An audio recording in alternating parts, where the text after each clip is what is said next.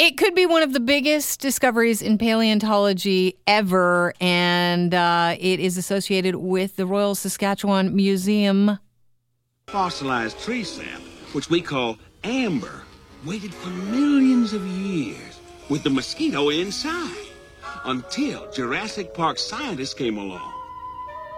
In 10 minutes' time, we're going to be joined by Ryan McKellar, who's the curator at the Royal Saskatchewan Museum. He's been working on studying a dinosaur tail that they found preserved in amber. They found this at a market in Myanmar. And this is actually, it's feathered. You know, whoever was, they were grinding it down and going to sell it as jewelry.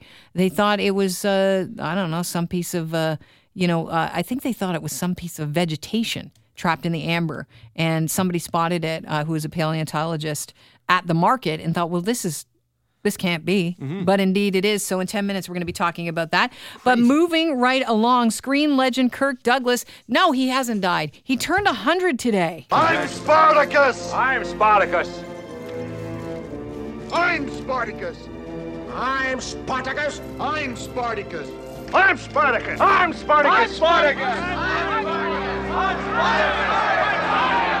No, actually, you are Isser Danielovich, the son of a poor Jewish immigrant from Russia. 2 of them, in fact. He had 6 sisters, and the spoken language at home was Yiddish. Changed his name later on to Kirk Douglas. And he is, this is amazing. I was studying about Kirk Douglas a little bit and reading up on the guy because he turned 100 today. It's a really big deal. Let's face it. Most people don't, last that long. And apparently he's still, he's quick and with it. He still is one of the contributors to Huffington Post. Is he really? Yeah, he writes a blog. It's incredible. He's been doing this since 2012. Anyhow, he's never really received a competitive Oscar. He's been nominated 3 times, but no, he won a Lifetime Achievement Oscar in 1996 because somebody said, you got to be kidding. Kirk Douglas still doesn't have an Oscar. But, I always hate those because I think, yeah. Well, you get to a certain age, they'll just give you one. Yeah, but the problem is as you get older, sadly, there are less and less roles available for you. They don't have a lot of roles for the 100-year-old guy that was going to steal the screen. Yeah, well, and the other thing is, does an Oscar really matter to you then? They're actual currency to get your next job. At that point, you're like, I'm going to relax and write something, an opinion piece for the Huffington Post. By the way, this is interesting as well. He actually bought the rights to Ken Casey's novel, One Flew Over the Cuckoo's Nest. And he apparently shopped it. He starred in it on Broadway in 1963. Shopped it around for more than a decade to the studios, and everybody's like, nope, not doing it. Gives the film rights to his son, Michael, turns it into an Oscar Best Picture. Huge. 1975, starring Jack Nicholson. That's a great gift. Yeah, it's not bad at all. That's good that he's looking after his own. He also says that Spartacus was one of his crowning achievements, mainly because it helped end the blacklist in the 1960s in Hollywood because he got Dalton Trumbo, who won 2 Oscars for scripts that his name couldn't appear on during the blacklist, to write Spartacus, and he gave him the credit. And that was a big thing. If you haven't seen Trumbo, Bryan Cranston, he's just amazing in anything he acts in, stars in it. You can watch it now on Netflix. By the way, Trumbo was among the Hollywood 10. These were a group of writers and producers and directors who were just barred from working and jailed in some cases because they refused to name names during the McCarthy anti-communism hearings. And, once his name was on Spartacus, eventually people felt free to, come out and say, I am the guy that wrote Spartacus. I'm a communist. What else did he do? Oh, the man's done so many things. He's got honored with the American Film Institute Lifetime Achievement Award. But I have to say, if you get to 100, that is a massive achievement. Congratulations to him. When you're 100, things are harder to do. Like I would imagine dealing with buttons. He might be.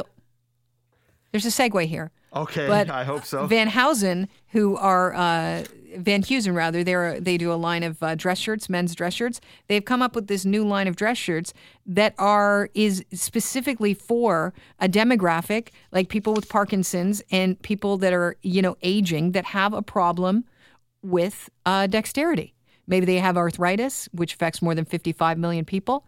They have put together this new line of dress shirts with magnets instead of buttons. I can't hear you. Do you know who's going to eat this up?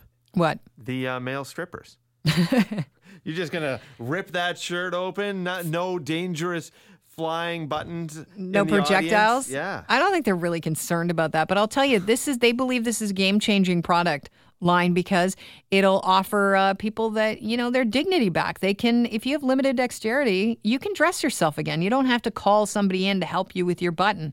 That's true. And I love it. You don't have to listen to that terrible Velcro tearing sound. Yep, that's true. And they say that this might also help stroke survivors, wounded service members, visually impaired people with ALS, tremors, or neuropathy. By the way, my husband has magnets in his ski jacket, and I am so jealous of it because it's so easy for him to just, he puts his mitt into the top of the ski jacket and he can open up the jacket with ease. I've got to take my mitts off if I want to do anything. Bedroom too. Wow, you took it there.